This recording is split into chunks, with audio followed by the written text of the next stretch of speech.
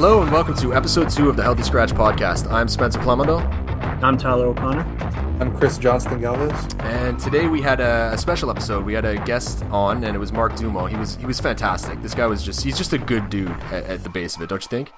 Good dude, smart dude. Really, really smart, insightful, and he's got the podcast voice you would hope for an interview. Yeah, I don't know about you two, but going into that, I was extremely nervous. I'd never done anything like that before. But the moment he hopped on, the nerves are all gone. So just a wonderful guy, and we really hope you guys enjoy it. Yeah.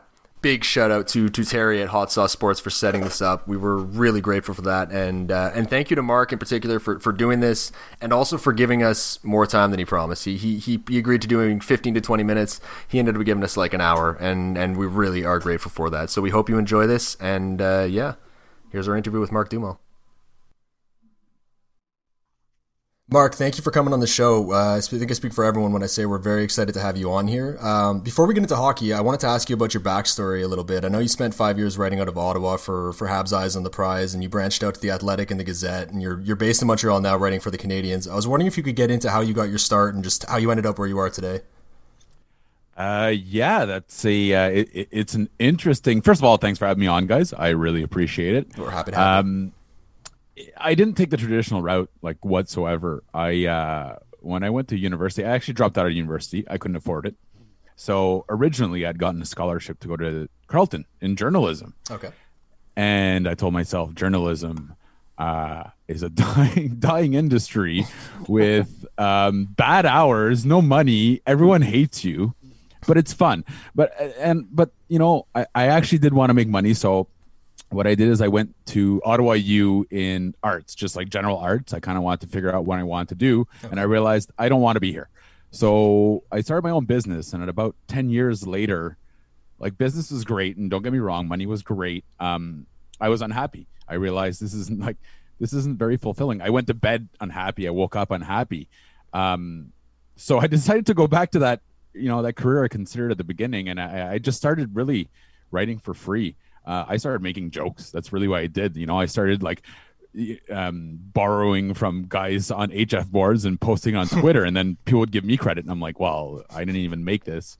But that's actually how I got my attention. So essentially stealing other people's hard work.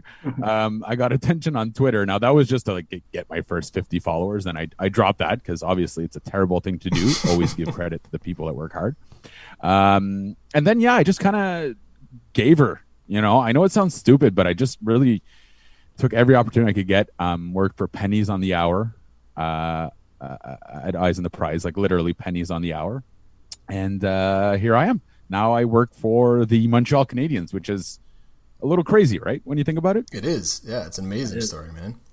It's the perfect success story. You start from something you don't like, find something you love, and then you get to talk about it every day. There it is. Yeah, exactly. Now, I know everyone says do what you love, but that's not always possible. Like, I'm so lucky and privileged to do this. There aren't very many opportunities right now, especially, I got laid off in the middle of a pandemic as a sports journalist, right? It was pretty much dead in the water. So the Canadiens are the ones that contacted me the day after I was laid off, actually that night at about midnight. And I couldn't be happier. I would say this regardless of who my employer is, and they probably won't listen to me here because they trust me a little bit. But working for the Canadiens has been absolutely fantastic. Like they're so supportive and they're so positive. It's just this weird. I've always worked for places that like they'll tell you what went wrong before they tell you what went right. With the Habs, it's the complete opposite. So far the Canadiens have been just excellent to me, and they haven't put any restrictions in place. So that part was very important to me as well. That's amazing. I think all of us were thrilled you got a job so quick because you did great work on the Athletic. We were all big fans, and it was unfortunate to see that, but a quick turnaround at least. Yeah, the thing is when you get laid off, like I wouldn't have told anyone my style is to not really share my personal information. But the journalism game is you have to throw your name out there. You have to be like, hey, look, I'm available. Right. Yeah. And then you get all these messages saying it's going to be all right. It's going to be all right. Yeah, but like I was close to being homeless. Like I know that sounds crazy, but like I didn't have a paycheck coming in and I couldn't pay my rent. Yeah. So you know, like you get all these like, oh, it'll be fine, you'll be good, but then you're not getting job offers, and that actually makes you feel kind of bitter towards the people that are being nice towards you. I know that sounds crazy, but people mean well in general. It's such a tough industry, and I mean, it's not the first time I got laid off, guys. My first like pro job was at the Montreal Metro, and I had a top ranking article every single time, literally first, and I got laid off after about 6 months because they got bought by some gigantic billionaire that ripped it apart and sold all the parts. You know, journalism. Yeah. Well, I'm glad you persevered through and you're here where you are, man.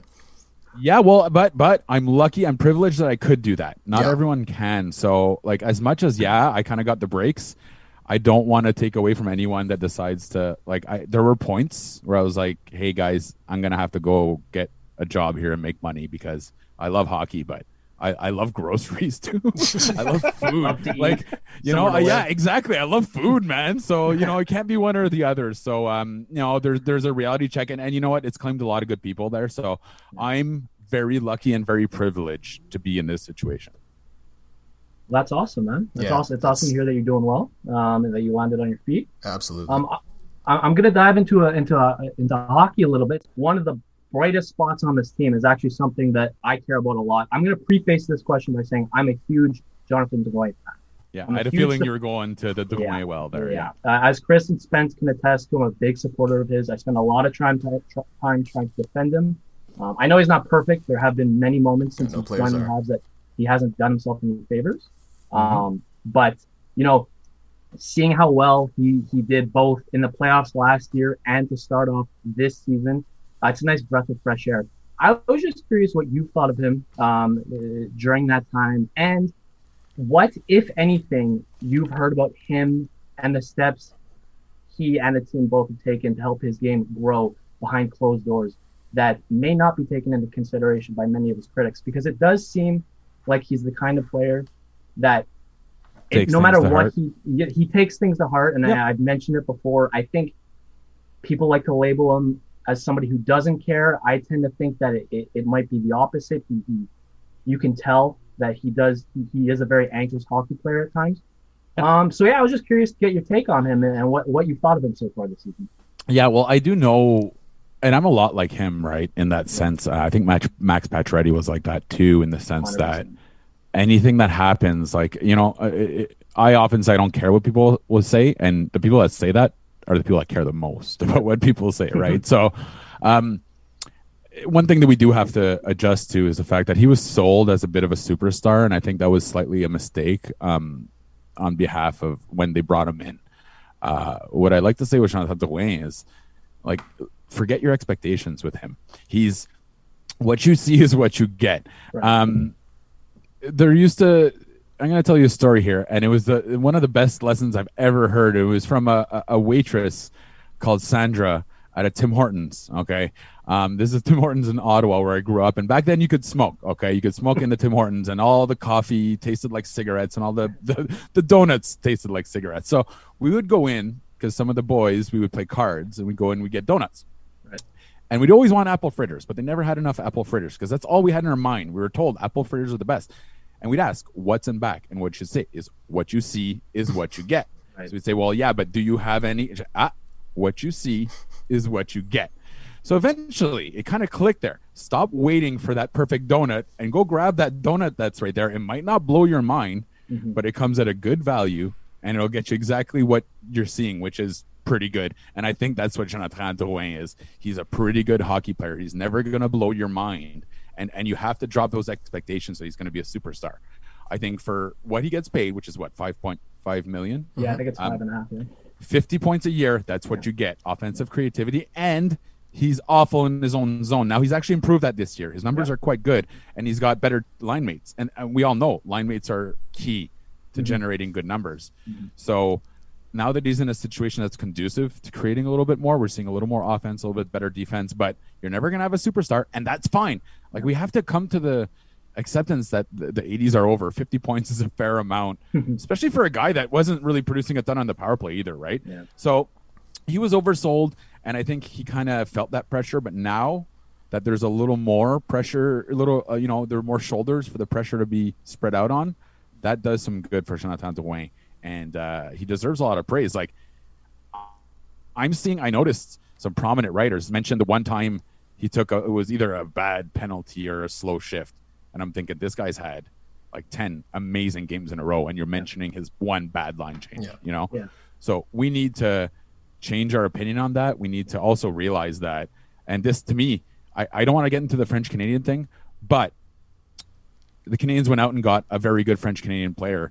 And then a lot of the criticism was that the Canadians don't have enough French-Canadian players while Danault and Drouin were doing pretty darn good. Like, if these guys were on other teams, we'd be complaining, why aren't those French guys on our teams doing good? So that's another aspect of it, is that for some reason, because he's French, the expectations are absolutely through the roof, and we should realize, like, this guy's pretty darn good, but never going to be a superstar. And that's okay. That's perfectly fine. He's not getting paid as a superstar. So to me, it makes sense. 100%. And I find it's interesting that you bring up the reporter talking about, I think you mentioned the bad line shift, because I'm not going to say who it is, but there were a few of them that were watching, and they didn't say a damn thing. I searched their Twitter. That's how bitter I got. I'm like, are you serious? Yeah. Well, I do the exact same thing on many nights after many Habs games, because I do feel like he is a bit of a victim of confirmation bias. People are kind of looking for him to screw up. You know, you take the turnover that led to Edmonton's only goal the other night. Sure, it wasn't the smartest move, but for some reason, he's the only one of the three involved in that play who seems to get picked on. Nobody's mentioning Pichu's questionable draw pass. Nobody's talking about Suzuki trying to get a little too cheeky in his own zone. It seems like he's the one that gets all the focus, and all of a sudden, he played a very strong game that game. He was forechecking, he was back-checking. And who got the credit for the first 3 games on that line? Suzuki and Anderson. Yeah. And Anderson. That's it. Nobody even mentioned Drouin, but guess what? Drouin was crucial to those goals, as crucial as those other two. 100%. 100%. No, absolutely. I get you. He's in that, like, endless doghouse, but finally, I think there's a few more targets for that to go around, right? Like, to me, things are going so well for the Canadians is when you start nitpicking. You know, it's quite the nit to pick. They're talking about the Danault contract. I mean, he still has a year left on his thing. That's the biggest issue for the Canadians right now. So you're going to get a lot of nitpicking, and Drouin he'll be quite the nit to pick. You're going to see a lot of people go after him for stupid things. But to me, guys, that's lazy analysis. 100%. Yeah, 100%. You're focusing on you're focusing on the easy apple on the tree, when in reality, you know, he does a lot of really, people are expecting him, like you said, to be the star. Yeah. But if you watch his game, he makes a lot of small, smart plays that go completely unnoticed. And it seems to be the only when he makes mistakes that people. Yes, absolutely. And I mean, that's kind of the plight of the puck moving defenseman, right? But I mean, there is a psychological element to that. It's called availability heuristic. And what it means is that your brain, listen, how many events do we see in a hockey game? 24,000? You know what I mean? Like, there's so many things that happen that our brain has to create shortcuts. So things that stand out, like a bad pass, that your brain will, click, I have that in my brain. Yeah. The 30 times that pass went cleanly out of the zone doesn't even register. 100%. Right? So, yeah, absolutely. He is a victim of that. And, you know, people will love the guy that hustles to get after the puck and skates around like a wild man. I like the guy that's already sitting there waiting for the puck. You know what I mean? Like, that's so, but let me tell you, only one of those kind of guys will get the praise for working hard. I like the smart player that doesn't have to work that hard, but hey, that's me. Couldn't agree more. Awesome. Mark, we were talking about, like you just mentioned it now, that the puck moving defenseman, that they don't get the credit they deserve because you only see one out of the 100 things that they do. Mm-hmm. So one of the things that I found to get around that personal bias on the plays that you see is diving into analytics. And we've seen a lot of NHL teams actually go that route, like even Seattle now with Alexander Mandrycky, New Jersey with Tyler Dello, the Hurricanes have Eric Tulsky. The Leafs built that multi-million-dollar department. Is that something you think the Canadians are getting into? Is something that they have working in their front office right now? Are they using analytics? Do they have their own department, or are they using guys like Sportlogic? Is it something that they have any value, that they see any value in when they're scouting their players, like at pro or minor levels? Yeah, both actually. I was just speaking to the Canadians' newest scout. Sorry, I forget his name. Ben Trutton, and he was telling about that, how he got like the introduction to data analysis. Now, as we all know, it's part of it, right? And it, like any business, and the Canadians absolutely do invest in it. You're gonna have Pierre Gervais works in it, and John Sedgwick as well. Look at the numbers, and then they have direct line with companies like I believe it's SportLogic. I'm not involved on that side, guys. This is all stuff that I knew outside of the organization, so it's not any kind of insider information. But no, I know the Canes absolutely do. Now they tie it into video, which is key, right? Because to me, you can't have one without the other. I love data analysis, but I actually grew up in the whole old school era. You know, all these guys that people dunk on constantly on Twitter, like they're the guys I grew up reading. They're the guys I actually respect a ton. But at one point I told myself, hey, listen, if I don't understand this stuff, I'm going to be left in the dust. I'm going to be a dinosaur. Now, every team knows that these days. There's not a single professional team worth its weight that doesn't have a data analysis crew. And then you're seeing, like, for example, what the Leafs did pales in comparison. Like Arsenal has full academies of data analysis. Like they have one in California. Yes. Soccer is huge for that. Yeah. Yes. So they have one in California, like separate. Like, don't forget, Arsenal plays in London, you know? So and now this is everything that they're doing. We're going to do in like 20 years, but they're putting billions of dollars into it because they know it's data analysis. Why wouldn't you use extra information to make a decision? It's as if it's kind of like business, you know? Yeah, it's great to have that gut story. Oh, he beat the odds, but guess what? Most of the time you beat the odds doesn't happen. You end up bankrupt. So in sports, there's such razor thin margins that you'd be an idiot doing your data analysis, a complete idiot. And you're doing a disservice to yourself. So it's not just the Canadiens. Every single team in the NHL now looks at it. The key is now the teams are starting to listen. So, and that was something that you mentioned in your question. Are they listening to them? Are they using them? Yes, it is happening. Now it's more internal than player acquisition. They still really like pro scouting, which always kind of confuses me, right? Like, John Tavares is good, no matter what. You don't need to pro scout John Tavares. It's more for the lower end guys. But no, the Canes absolutely do it. And you're hearing them listen to these guys a lot more. Like, for example, going back in the day, like Jeff Petrie was an analytics acquisition, if you could ever state such a thing. Absolutely, yeah. So they've been listening. Now it's been on and off. There have been some periods where they kind of threw it to the wind and they've got a lot bigger, a lot quicker. Didn't quite work out. But now it's absolutely part of their tool belt, and it's not just data analysis from results. They're also one of the top leagues when it comes to tracking, like for practice, biometrics and whatnot. So the Canadiens, they're right at the cutting edge of that. But again, guys, doesn't matter how many nerds like me you hire. It's whether or not you listen to the nerds. You always listen to the nerds, because here's the truth. When it comes down to it, the nerds already won, right? Only the ones that haven't yet, they're just running up the score. So always listen to the nerds. Mark, you mentioned John Sedgwick. He's the VP of Hockey Operations, for those of you out there that don't know. In a tweet, Arpon Bassey referred to him as the team's capologist, and I thought that was interesting. We've seen some impressive maneuvering from Marc Bergevin with the team very tight against the cap. Can you talk a little bit about John's influence there and what the Canadiens have in him? Well, it's funny that his name's coming out a little bit more. They're putting him a little bit out there, but John Sedgwick started this whole yo-yo thing a long time ago, back in the day when Nathan Beaulieu was just coming into the league. So he'd send them down constantly just to save a couple more dollars so that way. And this had nothing to do with them being tight on the cap. It was just to accrue that space. He was one of the first to realize, like, hey, why don't we just paper them and bring them right back up? It's legal. And we save, let's say, $25,000, but that $25,000 turns into 26 tomorrow, turns into 28 the day after. You know what I mean? And it exponentially grows. So he was one of the first to really kind of dial in on that. And now it's necessary. This is the reality of being a cap team. I think he's one of the smartest people in the organization. He also delves into the data analysis, not just for the business side, for the actual player side. So he wears a lot of hats. And it's good to see him at the forefront, but this is a guy that, to me, will end up being the MVP. Him in his Google sheet there, he'll be the MVP this year. We're going to see, like, I rarely worry about cap, because, again, I'm not a capologist, but this year I was like, oh, yeah, eh? Oh, and him. Oh, and him. Oh, and Perry and Frolik. Like, oh, wait a minute. That's the thing that really got me, is it felt like the Canadiens, despite being in a very, very tight situation, were more comfortable than most teams to dive into that. Isn't that fun? It's amazing. The last time that, like, it's a blast.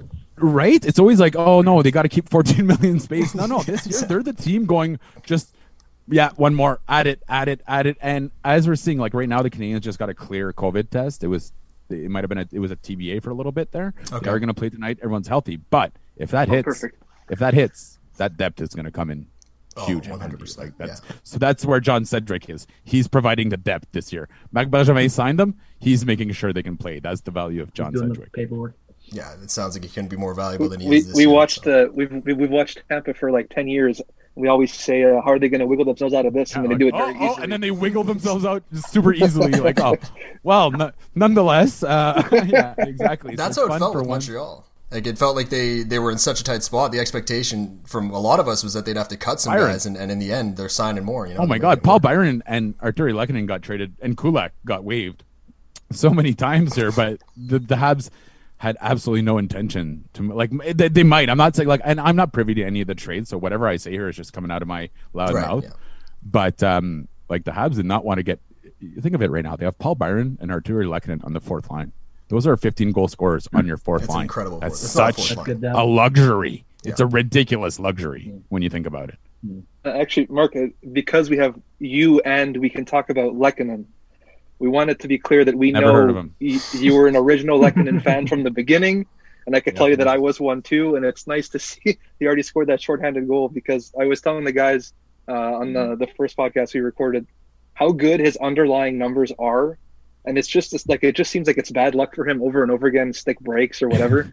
But that is an incredible hockey player, and to have him on your fourth line is such a luxury for the Canadiens. Oh my God, and he won't be there for long, let me tell you. But here's the thing with Lehkonen is he kind of, we talked about the perception earlier of a player like hustling super hard and then but Lehkonen. So when a guy goes to create a chance and he has to work like in French, starts diable dans le binet, so you have to work like a dog to get it.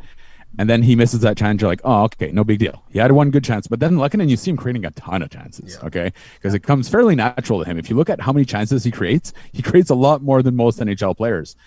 And you're thinking, like, why isn't this guy scoring more on it? But by the end of the year, Arturi Lehkonen is always in the top 20 left wingers. Like, that's first-line numbers. Now, there's a ongoing joke. I say he's a first-liner. That's not true. And you don't want Arturi Lehkonen, ideally, on your first line. But we have to come up with a realistic approach here. 15 goals on the third line without being on the power play is as good as a third liner can possibly get. There's no better third liner than some guys might hit 18 on the third line with no power play minutes. But guys, do your work here. Tell me how many guys have hit 18, 14, or last year he had 13 in 70 games. So what? That's 16 and 82. How many guys hit 16 goals in the third line without any power play time and a lot of penalty kill time? I think you're going to come up with the answer like 2 or 3. Yeah. So that's the value of Arturi Lehkonen. To me, it's the Lehkonen litmus test. If you understand his value, congratulations, you probably know a lot about hockey. If you don't, you can probably have a really good radio take or complain about on Twitter why he missed his one shot there.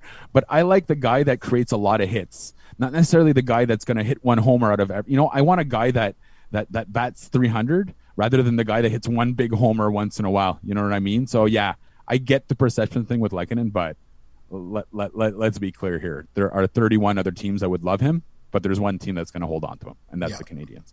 I think there was just sort of a misunderstanding of what kind of player he was going to turn into. He had just broken records in the playoffs. It was the 18 goals, right? Oh, and the Frölunda playoffs. Exactly, yeah. He'd broken Marcus Naslund's record, I think. I think it was Naslund or Forsberg. Yeah. And he came in and he did have that first year where I think it was 18 goals, right? And so there was a perception that he was going to develop into a scorer. Yeah, but there wasn't necessarily never the case really when he was playing for Frölunda, like other than the playoff streak where he beat Alfredsson, and that was like I remember that's when and we're like, where the hell is this coming from? Yeah. So hot and cold, right? But no. I'll tell you right now, coaches love this guy, and that's a really good sign when coaches love him. And it's not because he's 42 years old and wins faceoffs either. Coaches love him for good reason. He's one of the smartest players in the league. So yeah, I'm a big Lehkonen fan. But hey, him on the third and fourth line, that's great with me. I have no complaints there. Absolutely. There was a GM last year, I think, that he remained unnamed, but he said if ever the Canadiens wanted to get rid of Lehkonen, there would be 30 teams that would be interested. Yeah. All 30. Well, he wasn't counting Seattle, but yeah, exactly. Yeah. And I know the people who work for Seattle, trust me, they'd be all over it. But Lehkonen's like as close as you get to a no move without, obviously you move Lehkonen if you have to, but no, the Habs love this guy, and they're not losing sight. Just because they have more depth, they're not losing sight of his value.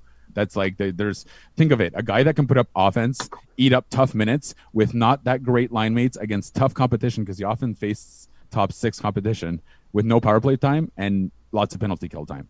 That's just and he doesn't complain. That's such a blessing for a coach. Absolutely. I'm telling you that's why they love him.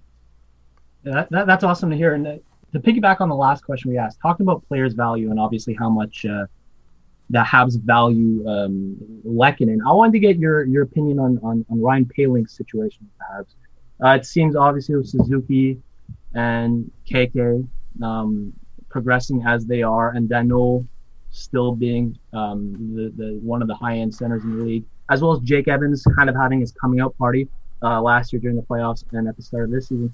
I was just curious what you thought the Habs' plans were with him, if because it wasn't too long ago that he was kind of like the next their prize jewel. That doesn't make any sense. Well, no. I know what you're saying though, but there was a lot of hype behind. Yeah, there was a lot of hype, and I don't know. Again, I don't know too much about him, and I know he did pretty well in college, but I have a hard time figuring out if the hype was just due to a lack of other prospects, or if the Habs really see something in him that hasn't translated on the ice yet. We have to. I think Joël Bouchard said it best. If we can be brutally honest about Ryan Poehling, you look at his numbers, and I mean, he wasn't a point per game in the NCAA. Okay, right. He was close to a point per game.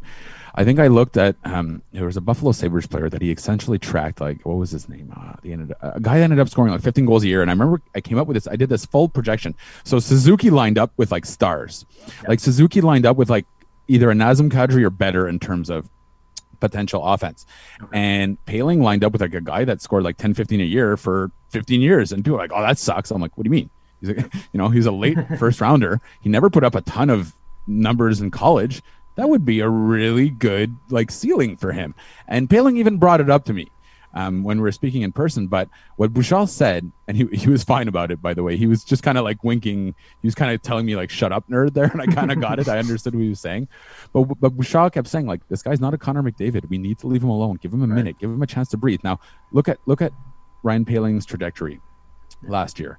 He goes from World Juniors to Cloud to back. Sorry. So NCAA, World Juniors, NCAA, NHL, gets injured. NHL, World Juniors, Laval injured Montreal. Laval injured Montreal. Laval, I believe, was last year.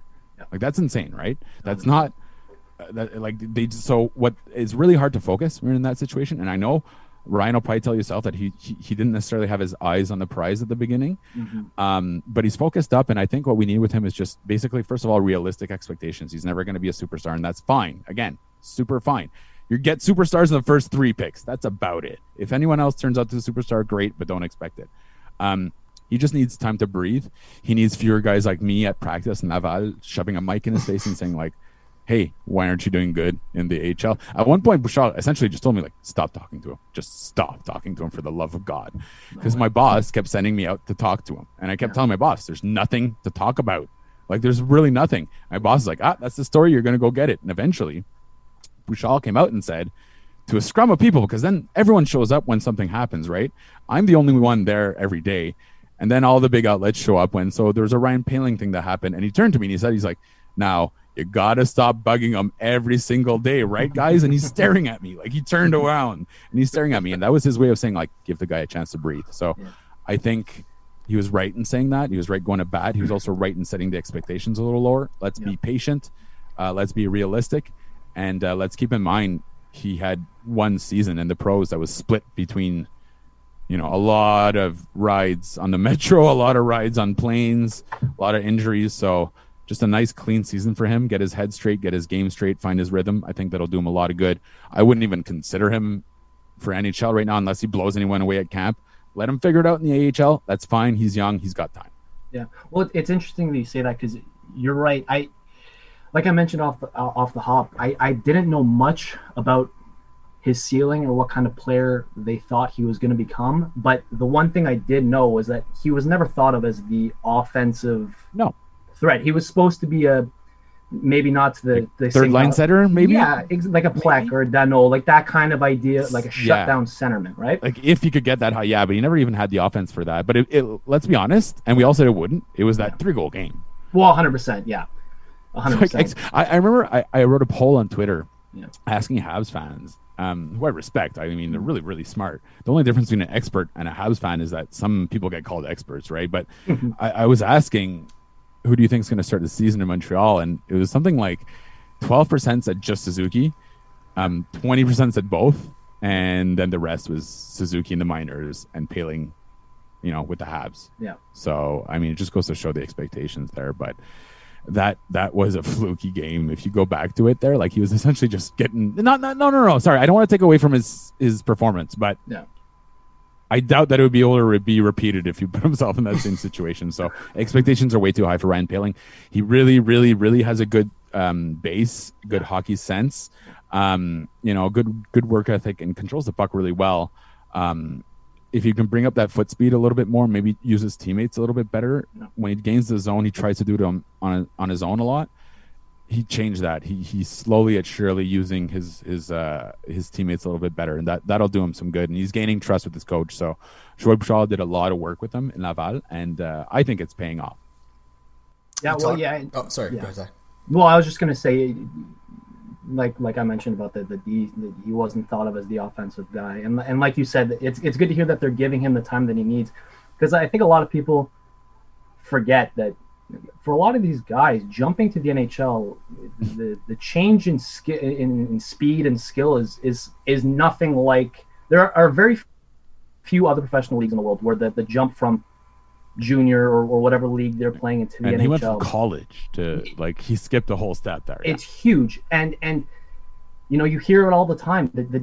Especially if he's going to be a defensive. They always thought of him as a defensive-minded centerman. That takes a while. That's not something the offensive players can usually kind of figure it out a bit quicker. Yeah, and you're seeing the results you want, right? But let's keep in mind, Patrice Bergeron got benched during his rookie year. Exactly. It takes time. No, I'm not saying he's going to be a Patrice Bergeron here. We got to make that very clear. But if I can borrow from Joël Bouchard, we're used to everything instant gratification. Yeah. That's just look. The number one thing I learned in hockey, and it's going back to what you just said, that difference there, it's a half a second. It's not even a full second. It's a quarter second. It's a tenth of a second. That's the entire difference, and it's so tough to overcome that. So, just jumping from the NCAA to the AHL, huge difference in quality and speed, and then that next jump up.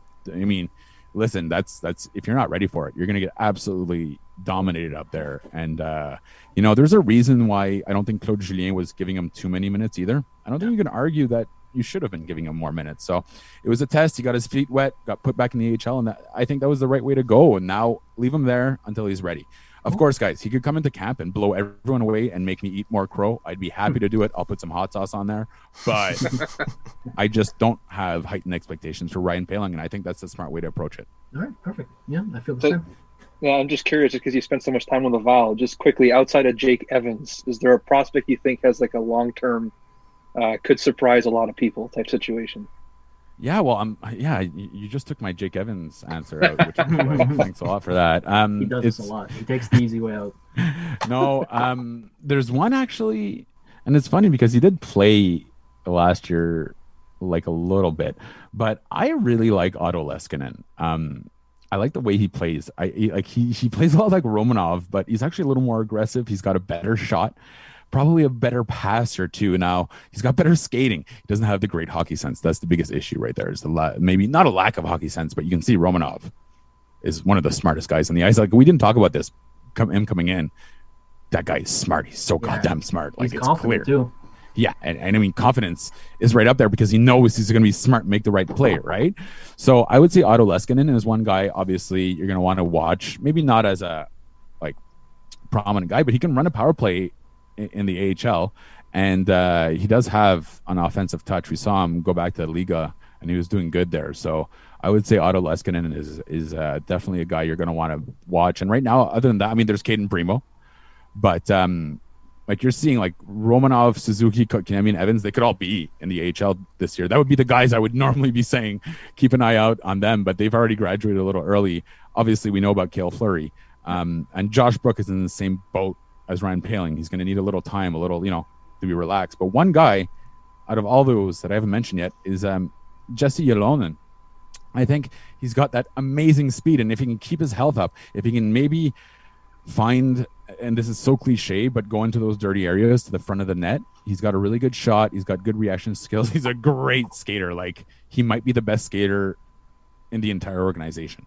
So wow. Jesse, Okay. yeah, exactly. And this is an organization that has Victor Mete in it, right? So yeah, Jesse Ylonen might be the best skater in the organization. And I'm only saying might because I have to talk to some of these guys, So, yeah, he's a guy that I'm really. It's unfortunate we didn't get to see him much last year. He came over with a little bit of a knock, but and the Pelicans are pretty. Let's be honest, they haven't been very great in terms of overall results. So I can't wait to see him in a full year in the AHL. Mark, you mentioned Alex Romanov. His emergence so far this year has been remarkable to watch. His abilities offensively are really intriguing to me right now. I find it amazing that it's 2021 and you can have a guy who was drafted 2 years ago that can come in and still have this much mystery surrounding parts of his game. What's your take on his offensive game right now, and how was Montreal able to get such a confident and accurate assessment on this guy when he was sheltered so heavily in the KHL? I mean, they knew he was this good. How did they know so surely when they're not an organization to come out that confident under normal circumstances? And they buttered the bread on this one Big for time. me. If you'll allow me to probably splice together two sayings that really have nothing to do with each other. First of all, they had the European Combine. Now, Romanov was not invited to the NHL Combine. Okay. Right. Which kind of goes to show, hey, like, these guys scouting years in advance, they're not always accurate. So he was not invited to the NHL Combine, but the Canadians invited him to their Combine that they had in either Stockholm or Gothenburg. I completely forget which one. So he was there, and he was also there with, if I remember correctly, it was Ylonen and who else did they pick that year? No, was it Ikonen? Either way, they ended up picking 3 Europeans in the second round, if I remember correctly, and Romanov was one of them.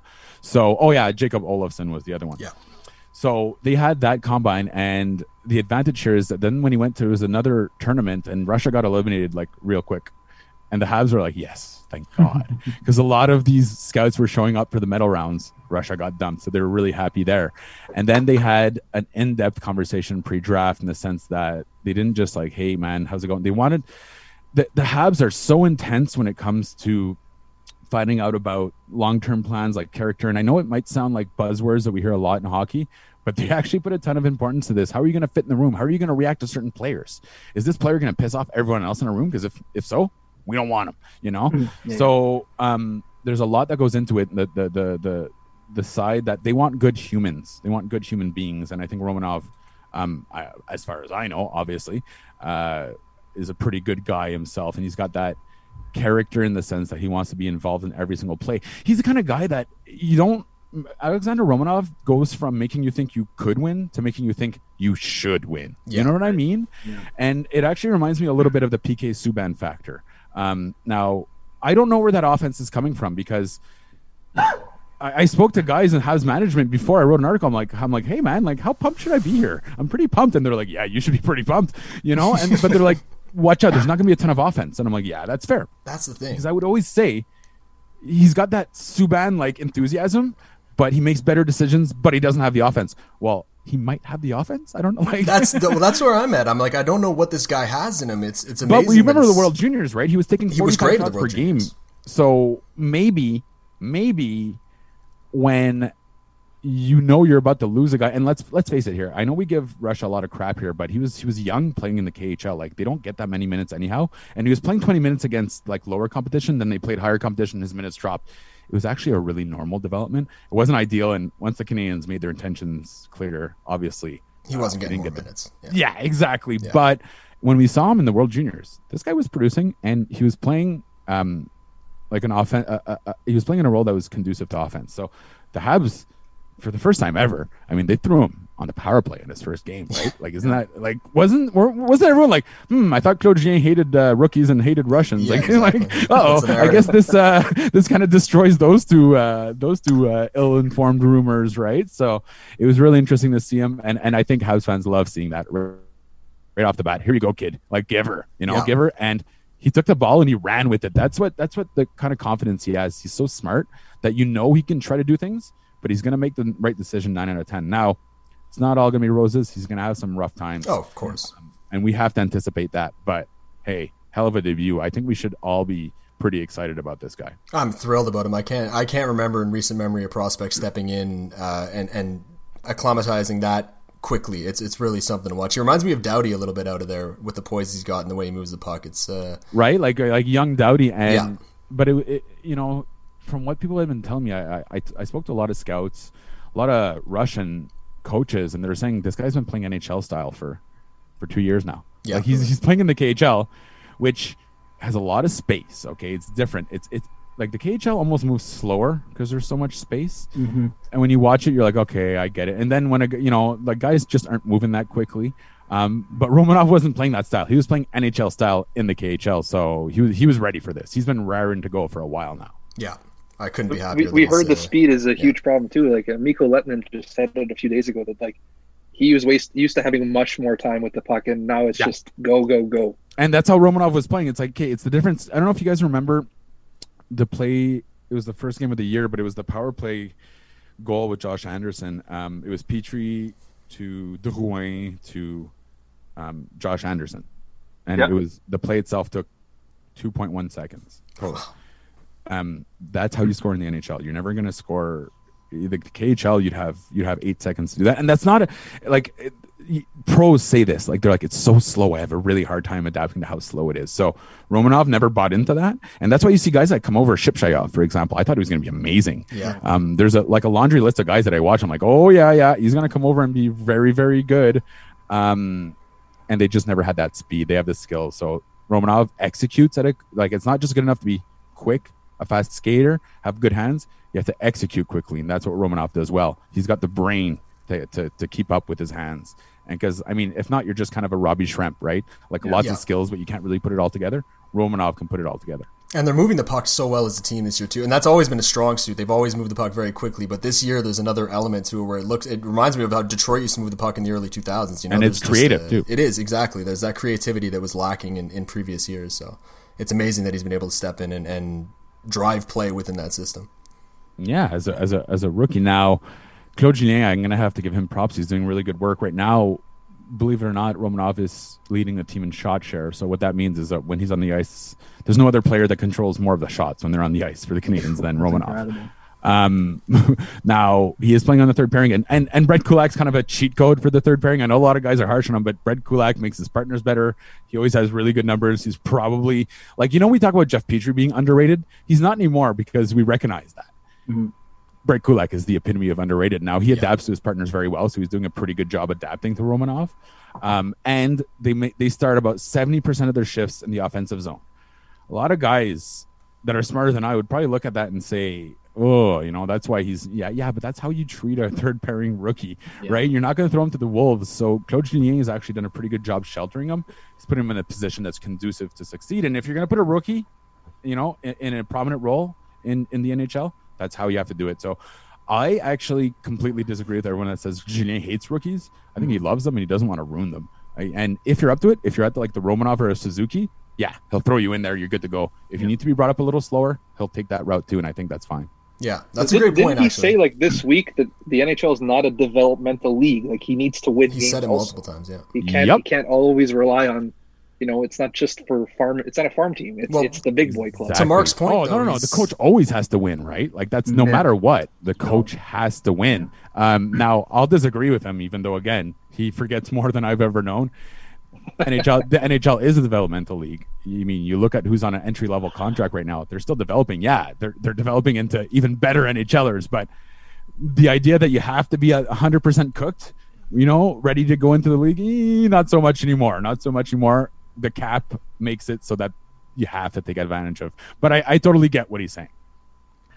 Mark, I was curious to get your opinion on something that seems to have taken over Habs Twitter. It's died down a little bit, but obviously it seems like Dubois his time in Columbus is coming to an end. And like any good GM, Bergevin's sniffed around trying to see what kind of package Columbus is looking for. Bergevin knows the value of every single player in the NHL. Exactly. I'm telling you right now. Yeah. Exactly. And obviously he's made it very clear Suzuki and Romanov are completely off the table. They're not even in the discussion, which really only leaves KK as the only piece many think could interest Columbus. Mm-hmm. If you were a betting man, and Columbus and Montreal, and Columbus did in fact present the Habs with a package, that revolved around KK and Dubois. Would you put your money on Dubois becoming a Hab or Bergevin having faith in his third overall pick? Okay, I'm gonna have to I'm terrible at trades, like trying to figure out trades. So am I. That's why I always ask Chris. I ask questions all the time because I'm like sometimes I'm thinking like, oh, this guy's gonna go for a ton, and then he doesn't. So I'm really bad at trades. But here's what I will say. I think Philippe Danault, who's another name that's been thrown around, is just as good, if not better, right now. Because when you look at hockey, it's playing at both ends of the ice. Yeah. And there's one in particular that does a much better job that'll probably get him a Selke nom in the near future, and his name is not Dubois. Now, that being said, to me, it's the contract that's the issue here. Right. Bergevin almost never goes the guys have short term, and he likes to control the term, right? He likes to be the guy that signs them. Think of Shaw, Drouin. Like, there's so many guys that he acquired and then signed immediately. Josh Anderson. Boom, there's another one. So, I see it as in 2 years, he'd be willing to look at that. But the idea that there's no guarantees with his contract, like, yeah, it's good value, but he might demand for a trade. Yeah, and he'll be an RFA, but RFAs have a lot more leverage than they once did. And we see they hold out all the time, right? Yeah. You can't just like, hey, too bad, kid, you're playing. Yeah. That's not how it works anymore. So I just don't feel it's the right time. But that being said, Pierre-Luc Dubois, very good young player. And I mean, if you look at the lineup and you have Danault, Suzuki, or maybe even Suzuki, Danault, Dubois, I mean, like, that's not a bad way of going about it. But I like that Kotkaniemi's on a controlled contract this year. I like that they can control his extension going forward, and it'll actually probably be a little more reasonable. It won't be up to $5 million right away, I don't think. So it's the kind of guy that I think kind of checks a lot of the boxes, except for that darn contract and the timing. Like, the Habs are pretty set. Things are rolling well. You always look to improve. And I hate the idea of if it ain't broke, don't fix it. That's terrible. You can always make things better, but there's also value to chemistry. It's a shortened season. Things are working out well. So it wouldn't surprise me if Bergevin didn't inquire. But I have a hard time seeing it working, but that's why there are smarter men than me working the phones and working trades, because I just don't see how this works for either team. You know what I mean? Yeah. Well, I will say this, at least you have a justified reason. Chris and Spence and I have had this conversation before, and they know exactly how I feel about this trade. And when I say no, I'm speaking directly from the heart. So it's nice to hear that you actually have a logical excuse, reason. It was good, though. That's the other side. He's a very good player. And he scores a lot of his points at 5-on-5, which I love. I love that. Now, I mean, his rookie year, he had 29 5-on-5 points. Yeah. Guess how many Jesperi Kotkaniemi had in his rookie year? And don't forget, Kotkaniemi was younger. 29 points. Yeah, so, you know what I mean? Like, last year was a really outlier. And don't get me wrong, Kotkaniemi had terrible underlying numbers. Yeah, he was not good. But we haven't seen the best of Kotkaniemi yet. And I don't know. I think that Marc Bergevin will be cautious before he trade a third overall at this time. So and also cap. You got to make cap. I don't know. I'm glad I'm not in charge of these decisions, I guess would be my answer. I lose all my hair. When I say no, I'm not. I know Dubois is a very good hockey player. Yeah. And many would probably call me foolish for saying no, but it's strictly for my undeniable love for KK that that's a terrible reason. That's a terrible reason. Oh, yeah. That's why I do all my hockey talk on Twitter and here, because if I was ever put in charge, oh boy. Boy. Well, and I mean, I think the thing is, what I like is that you should never be afraid to, even if you have the best team in the league, yes, you go ahead and you make it better, 100%. Right? 100%. Steve Yzerman never shied away from anything. Yeah, exactly. Never. And what I look about Dubois is when I look at his numbers, he's like actually underperforming a little bit to what his underlying numbers are saying he should be doing. So there's some more potential there. And he's almost always in that 15 to 20 even strength goals, which is exactly what the Canadians need. So yeah, there's value there. I don't know. Maybe it's because I'm lazy, or I can't figure it out, or I've been stuck in my house for so long. I can't figure out a way that this works for both teams, right? Because it's easy for Canadians to say, here, take what we don't want and give us the good stuff, but that's not how Columbus is going to operate. And they've moved a lot of stars recently. They're going to be very, very touchy with how their star players get moved around, because don't forget, there's a fan base there you have to keep happy too, and with good reason. Keekalainen's not an easy guy to make trades with either. He's going to make whoever pays up for him pay up a lot. So Yeah, exactly. And think of it this way: how old is what? 23 or something? 22, I I believe. think he's 22. He's a center, and what did he? He's hit 50. Has he hit 50 points? I should read. He I has, think yeah. he hit 50. Yeah, he's hit 50 before, I think. Okay, so that's so good. That's No, yeah. I love Dubois, and I like I said, I admit that my no is not speaking logically. It's yeah, but I mean, what I like about Kotkaniemi is that I guess my argument for Dubois, if I talk about value of those two, I think right now Dubois is a better player, and there's no denying it. 100%. What we saw in Kotkaniemi in his first year, those underlying numbers blew away anything Dubois ever done. Oh, if he can get back to that level. Yeah. Especially defensively, he was an all-star. Exactly. Yeah, if you can get back to that, don't forget, guys, stats are great, but you have to never forget the other half of the stats, which are in the defensive zone or preventing that defense, of playing defense, right? Well, so, I don't know. If Kotkaniemi can get back to that, I don't know if we'd even bother to have this conversation.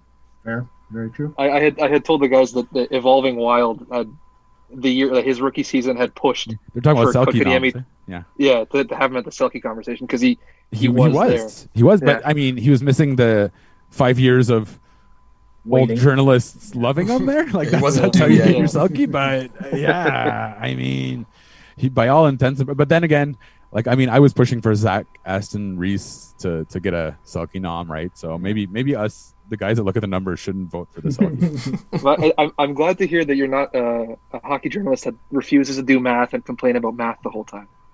That's also great. I failed grade 11 math twice, actually. There's a really cute girl that I wanted to be in her class.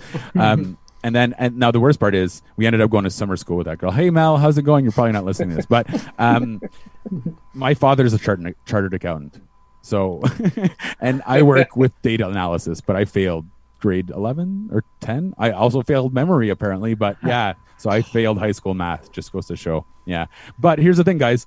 You can't be afraid of it, right? Like there's so many smart guys out there that are afraid of it. It just makes them look dumb, and they're not dumb. Yeah. So just take a minute, look at it. We're so arrogant the way we present it. We need to do a better job as data analysts, quote unquote, of presenting it in a way that's digestible.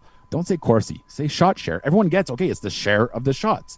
Yeah. If I say he had 52% of the high danger chances, you know exactly what I mean. But if I'm saying it's his XGV dash, like PR / DiGiorno times 60, well, then people will be like, why is this contrived? Why is this unnecessarily contrived? Well, that's to make ourselves feel better and smarter. We don't need to do that. We have to stop making people feel small when we present our numbers, because we're all in it in the same. And you know what? If they don't want to look at the numbers, that's fine too. But you should look at the numbers. Yeah, well, there's a balance to be struck. And you mentioned earlier, too, that you run the risk at this point. If you don't embrace the numbers to some degree, you risk becoming a dinosaur, right? You're just going to fall to the wayside eventually, because it is an important part of the game. If you're not looking at data right now in hockey, it's essentially like, you're selling horse carriages and the first Model T just came to town. Yeah, exactly. Right. Yeah. Okay, Mark, we're big fans of your Twitter, so we know that your first love obviously is hockey, but we Arsenal. Oh yes, you're right. Arsenal is my first love. Yeah. Well, and my first 50 hates, but yeah. Yeah, that one's tough. It's a love hate relationship, I'm a big soccer fan too, and you guys took Thomas Partey from my beloved Atletico this summer, so we'll treat him terribly. Don't worry about it. One of the things that we know you're very passionate about, because it's inspired many of my meals, is food and food in the city. So we know that you're a huge advocate for Ma Poule Mouillée. I can tell you that I've been because of your Twitter account. You're like the 100th person to tell me that. And, okay, they don't pay me, but they should. They Ma owe you Poule money, Mouillée. huh? Ma Poule Mouillée. They owe you commission. They definitely know who you are, because I mentioned you, and I'm not the first person to have said it. Oh, really? Okay, well, Ma Poule Mouillée, give me my Portuguese chorizo, give me my deliciousness. Oh, wait, let's go. I want some, what do you call the delicious desserts there? The Portuguese dessert there, not naan, but Natas? There. Yes, so give me good. more. I finally had that for the first time ever. I was like, oh my God, dude, like, so good. They're, they're really good. Okay, so I was curious. So outside of Ma Poule Mouillée, I know you had sent quite a few to the Toffoli's when they first arrived, but your top three. Where should we go if we don't know where to eat this week? I would say one of the places I really like going is Maine. Okay, everyone talks about Schwartz Deli. Maine is the place to go. It's across the street from Schwartz. It's as good. And there's always the fun stories that like you'd go, there was a lineup for Schwartz because tourists like me that was in Ottawa, we'd drive down just for Schwartz. Like we'd drive down to Montreal, like, are you guys going partying? We're like, because we had coolers with us. We're like, yeah, kind of. We're going to go get some brisket actually. But like, you know, like, but across the street, there's a place called Maine, as good. That's where Leonard Cohen would go. You know what I mean? Like that's where like the people that really knew Montreal would end up going. So, I mean, you can't go wrong with a deli in Montreal, but I like the Maine. I'm absolutely a big fan of that place. I really also like Ma Poule Mouillée. It's just like, it's not cheap, it's not expensive either, but it's just reasonably priced Korean barbecue. Koreans deep fry a mean chicken. Like they do such a great job with it. And actually, it turns out, I was reading about it, turns out they got taught during the wars when black soldiers went over, and they're the ones that taught them how to fry chicken.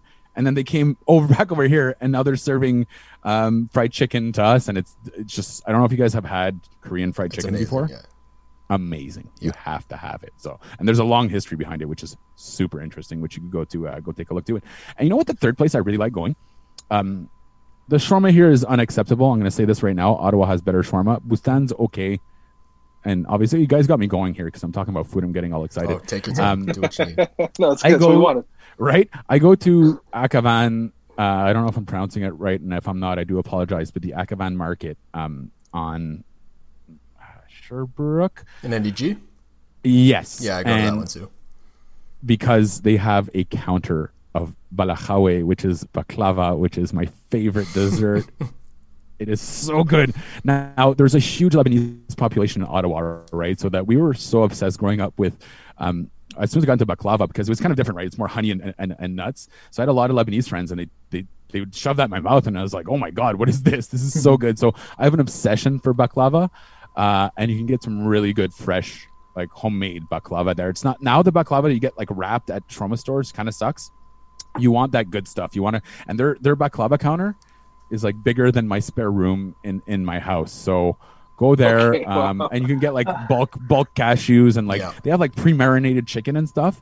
So, you know, obviously lots of delicious flavors. As soon as it's anything Middle East, you have just these amazing flavors. And that's what I love there, is going to, you know, getting a little, and right across the street, there's also a Korean and Japanese market. So yeah, and that place is great too. Actually, I go there all the time. Right? Yeah. So, and that's what I love. Like when I used to live in Ottawa, I was downtown, and one of the best parts about Ottawa is that you have pho on one street, and then you have shawarma on the next, and then, you know, you go down, and then it's Chinese food, and then you move down again, and then you'll have like Somalian food, and then you know what I mean, et cetera, et cetera. Tons of variety. Yeah. I kind of like this little area in NDG because there's a lot of different flavors. There is. Well, you go up the street from Alamana, and you got a tiny little place called, from Akavan, you got a tiny place called Alamana that's got some decent stuff too. It's a little crazy right now during the pandemic. Like closer to Concordia, like towards Concordia? Going toward, yeah, exactly. Yeah. Yeah, okay. I haven't been in there yet, but I saw it kind of looks like a more of a traditional grocery store type thing. Yeah, I've seen that a couple times walking, because I walk from my barber to the Akavan there. Yeah, so I'll have to go in there. I love those little spots. Those, like, you know, the spots that aren't really well advertised. Exactly. I like the places that are a little bit dirty. Like, to me, you'll like this place. Shows that you're busy. You're getting stuff done there, you know? Like, obviously with, you know, there's this place in Ottawa, if ever you go, and I heard it's not the best anymore, but the Rienzo's, okay? It's this grocery store. It's this old Italian place. They grow the tomatoes out front, and it's kind of dingy. You walk in, kind of dingy. Floors aren't super clean. Best sandwich you'll have in your life, $4. You know? It's just that perfect amount of grime. You're looking for the sweet spot. Exactly. It's like going to McDonald's right before they switch from nighttime to breakfast, and they haven't had time to clean the grill. That's the best McMuffin you'll ever have in your life, my friend. That has 6 hours of happiness on it. There it is. All right, well, Mark, thank you so much for coming on the show. This has been a real treat. We've really enjoyed talking to you. You can find Mark on Twitter at Mark P. Dumo, and you can find his work on the Montreal Canadiens website, Canadiens.com. Thank you so much, Mark. Yeah, thanks a bunch, man. We really appreciate it. Make sure that you don't assume that the picture is Mark, because I've seen it so many times it makes me laugh. Which, the picture of Jean Béliveau? Yeah. That is one of the best selfie pictures I've seen. Like, if you're not going to post a picture yourself, that's one of the best ones I've seen on Twitter. Yeah, well, talk about disappointing people when you meet them in real life. Eh? Like, I've seen so many women, their smile just like leaves their face the second they actually see my face there. Yeah, it's a pretty. I like to put the bar really high and disappoint everyone all at once. That's my There you favorite go. way of doing It it. My weeds life out the motto. people that Don't you worry. know, Exactly. you don't need anyway. Anyway, thank you so much, Mark. It's been great having you on. Thanks a bunch, man. All It's- right, it's thanks a been a lot, guys. pleasure. Thanks for having me on. All right, there was our interview with Mark Dumont. We hope you enjoyed it. Another big special thanks to Mark for coming on. You were great. We appreciate it. And if you ever want to come back, you are more than welcome.